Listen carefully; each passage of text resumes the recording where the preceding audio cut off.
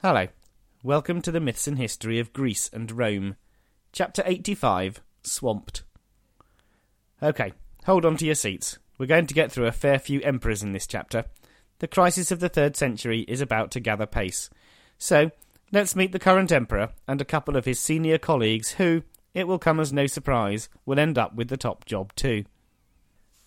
Gaius Messius Quintus Decius, who was born at Budalia, now Martinci, Serbia, and then in Lower Pannonia, was one of the first of a long line of future Roman emperors to originate from the region of Illyricum, south of the Danube. Decius was a distinguished senator who had served as consul in 232. He'd been governor of Moesia and Germania Inferior soon afterward, and had served as governor of Hispania Tarraconensis between 235 and 238. Decius was urban prefect of Rome during the early reign of the Emperor Philip the Arab. Very early in his reign, Decius had appointed one of his most trusted colleagues to the governorship of Upper Moesia. Gaius Vibius Trebonianus Gallus was born around the year 206 in Perugia, Italy. He married Alfina Gemina Bibina and had 2 children with her, a son, Gaius Vibius Volusianus, and a daughter, Vibia Galla. He appears to have had a traditional political career, serving as senator and as consul. Gallus quickly became popular with the legions as a strong but fair commander. As we've heard, Decius was persuaded by the Danube legions to rise in battle against Philip and become emperor. The Senate declared that Decius was indeed the new Augustus. They wished him luck, and just to make sure the luck was going to be really, really good, they gave him the title Traianus, in the hope he may be as great as the very great Trajan. Decius acceded to the throne in 249 and immediately assessed the state of the empire and decided he didn't like what he saw. Decius thought that Rome's problems were caused not by outside invasions but by the behaviour of the Romans themselves. There was too much laziness, corruption and partying going on to run a successful empire, and it was going to stop. The emperor decided there were 2 solutions to this problem. First, he was going to bring back the job of censor. This person would be responsible for making sure the population behaved themselves. Next, he was going to make sure everyone did their fair share of praying and worshipping the traditional gods. Decius quickly identified the man he wanted to take the job of censor. Publius Licinius Valerianus was likely born around 200, but very little is known of his early life. He married Ignatia Mariniana, and they had 2 sons, Gallienus and Valerianus Jr. Gallienus was born around 218. The man we will know as Valerian made his first appearance in the story of the empire in 238 as an ex-consul negotiating with the embassy sent to Rome by Gordian I's African legions to secure senatorial approval of Gordian's rebellion against and replacement of Maximinius Thrax. Now, in 249, Valerian was a very important senator in Rome. He was also not at all stupid. He could see the position of censor was important, but may also be dangerous. If Decius eventually thought the censor was too powerful, he might start getting worried, and then the likelihood of Valerian finding his own head on a spike was quite high.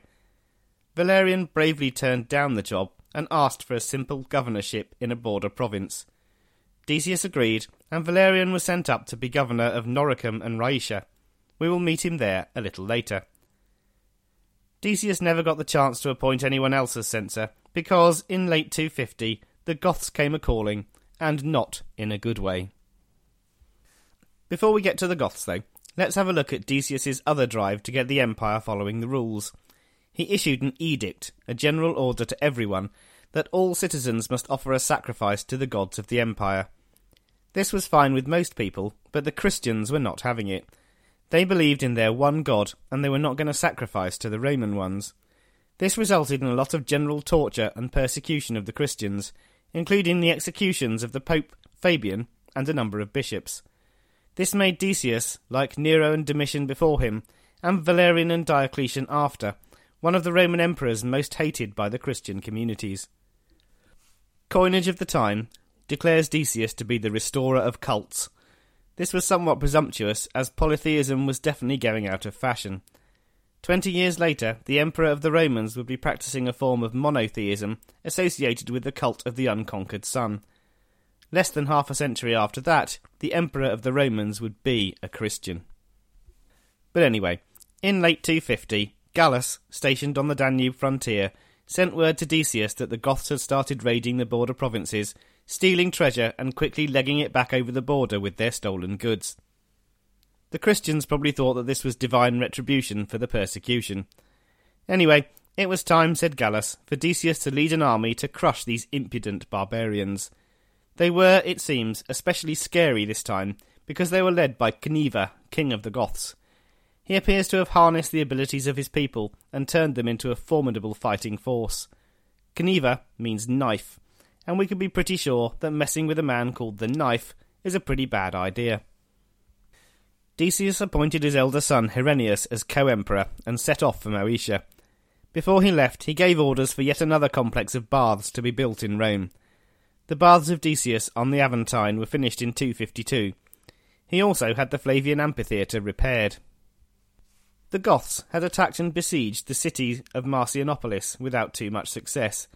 Then they probably had headed south to besiege Philippopolis, modern-day Plovdiv, an important city in Bulgaria. The emperor couldn't or wouldn't come to save the city, and the military commander gave in. He betrayed the city to the enemy and was promptly declared emperor. He was swiftly killed by loyal officers. Usurpers were rising with disturbing frequency in the provinces and in Rome itself. Although the rebels were all quickly killed, it's clear that Traianus Decius was not a patch on his great namesake. The honorary title must have seemed like some sick joke to the Roman people. Cniva's main army, under the king himself, crossed the Danube at Oiscus and then headed eastward to Novae, where it was repelled by the Roman army under Gallus. Then the invaders headed south to exact more plunder. After a number of successful raids and the acquisition of a considerable amount of treasure, Cniva headed home. There, the Emperor Decius caught up with him. When Decius found the Goths, he was determined to live up to his lofty name. He wasn't going to let them get away with their plunder, or so he thought. Decius decided it was time to chase them and fight. Cniva, far more worthy of the title Traianus than the Emperor, saw what was happening and came up with a brilliant, cunning plan. He pretended to retreat, but once out of sight of the Romans, near the town of Abritus, he turned his massive army around and arranged them in 3 lines. The third and last line he positioned just behind a gloopy, messy, boggy swamp. The first 2 lines he placed in front of the swamp, so nobody could see it. The Romans arrived, and battle commenced. Early on, things looked bad for the Romans. Herennius was killed after just a few minutes when he was hit by an arrow. Decius forced his army on, shouting, "Let no one mourn, the death of one soldier is no loss to the Republic." The fighting was vicious and bloody, but soon the Romans seemed to be winning. The first Gothic line broke, and the Romans stormed through. Then the second Gothic line broke, and the Romans stormed through again. In front of his army, Decius saw the third and last Gothic line, and prepared himself for a great victory.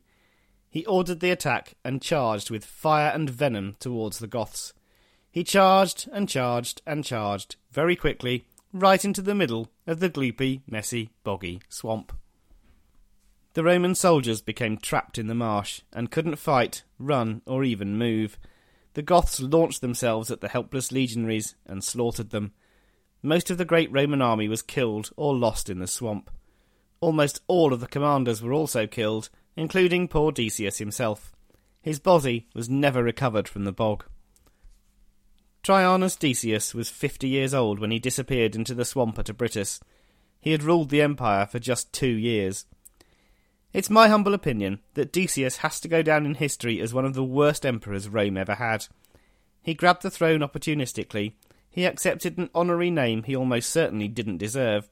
He alienated a considerable number of people in his empire by persecuting the Christians. He enforced rigid moral discipline on an empire which needed military strength, not a prudish clampdown. Finally, he lost a good proportion of his commanders and thousands of men in a battle that a better commander could easily have won. Clearly, not a success. We will leave the last word about the Battle of Abritus and the fate of Decius to the historian Zanarus. Decius and his son and a large number of Romans fell into the marshland. All of them perished there, none of their bodies to be found, as they were covered by the mud. Cniva had won, and the Romans were beaten. Fortunately, Cniva wasn't interested in staying in Roman territory. He just wanted the gold and the treasure. Trebonianus Gallus was just about the only senior commander who survived the battle. He surveyed the carnage and then agreed the Goths could keep everything they had taken, and that the Romans would pay them money every year not to invade again. Rumours abounded that Gallus had stood by and watched while brave Decius was killed, or, worse, had betrayed the empire to the Goths. All of this is highly unlikely. Everything that's known about Gallus, and to be fair that's not much, suggests that he was loyal and high-minded, and this kind of behaviour would be seriously out of character. So, yet again, the empire had no emperor. But this time it was worse. The emperor had been killed in battle. This had never happened before. The whole empire was in shock. Fortunately, both the army and the Senate had a plan for replacing Decius. Unfortunately, these plans were not the same. The legions proclaimed Trebonianus Gallus emperor, while the Senate declared that Hostilian, the younger son of Decius, was in fact the leader. Hostilian had been left behind in Rome, while his father and brother went to fight the Goths, just like Domitian had been left behind in Rome by Vespasian and Titus. Luckily for the empire, Gallus and Decius had been great friends, and Gallus wrote to the Senate saying that Hostilian was a great choice for emperor, and why didn't they just share the throne? The Senate were not too keen on another civil war, and so it was agreed. Rome had joint emperors again. It didn't last long, though, as Hostilian died of the plague just a few weeks later. Gallus's reign was based on the principle that he would try and make sure things didn't get any worse than they already were. He first marched back to Rome and secured his rule. Gallus was a big, powerful man who was greatly respected by the Senate and the people, and nobody opposed him. Despite this respect, though, he was clearly out of his depth when it came to turning around the crisis. Mind you, pretty much anyone would have been out of their depth. It took a truly remarkable man to turn the fortunes around, and that man was not Trebonianus Gallus. Gallus appointed a man called Marcus Aemilius Aemilianus as governor of his old province of Moesia, an appointment he would come to regret. Gallus had made peace with the Goths, but in the east the Sassanids had heard that Rome was getting a bit of a kicking, and they decided to invade. The eastern legions were not as ready to fight as they should have been, and Rome was about to be on the wrong end of another defeat. In 252, the Persian king Shapur, who had been beaten by Timasitheus, attacked the eastern frontier, perhaps due to a dispute with the Romans over control of Armenia. Advancing up the Euphrates, Shapur quickly defeated the Roman forces at the Battle of Barbalissos, and soon controlled most of the province of Syria. In 253, he completed the annexation of Syria with the sack of Antioch. Gallus did not take any action to stop Shapur's advances, or bolster the eastern defences, probably because his army was simply not strong enough. In 253, Cniva decided that the big wads of cash the Romans were paying weren't enough, and launched some more attacks. Against all the odds, Aemilianus defeated the Goths and was an overnight success. Everyone loved him. The Moesian legions, of course, decided they wanted this new winner in charge, and so they declared Aemilianus to be Augustus, Emperor of Rome. He accepted, and with the legions that had so recently supported Gallus, he marched on Rome. Gallus gave an order to Valerian to bring the Rhine legions down to Italy to fight off this new imperial challenger, and then led his army and met Aemilianus in northern Italy. Valerian's troops decided that their own leader would make a better emperor than either of the two other candidates, and so they declared him Augustus. The troops under Gallus seemed to have come to the decision that they weren't going to win, and Gallus and his son were executed.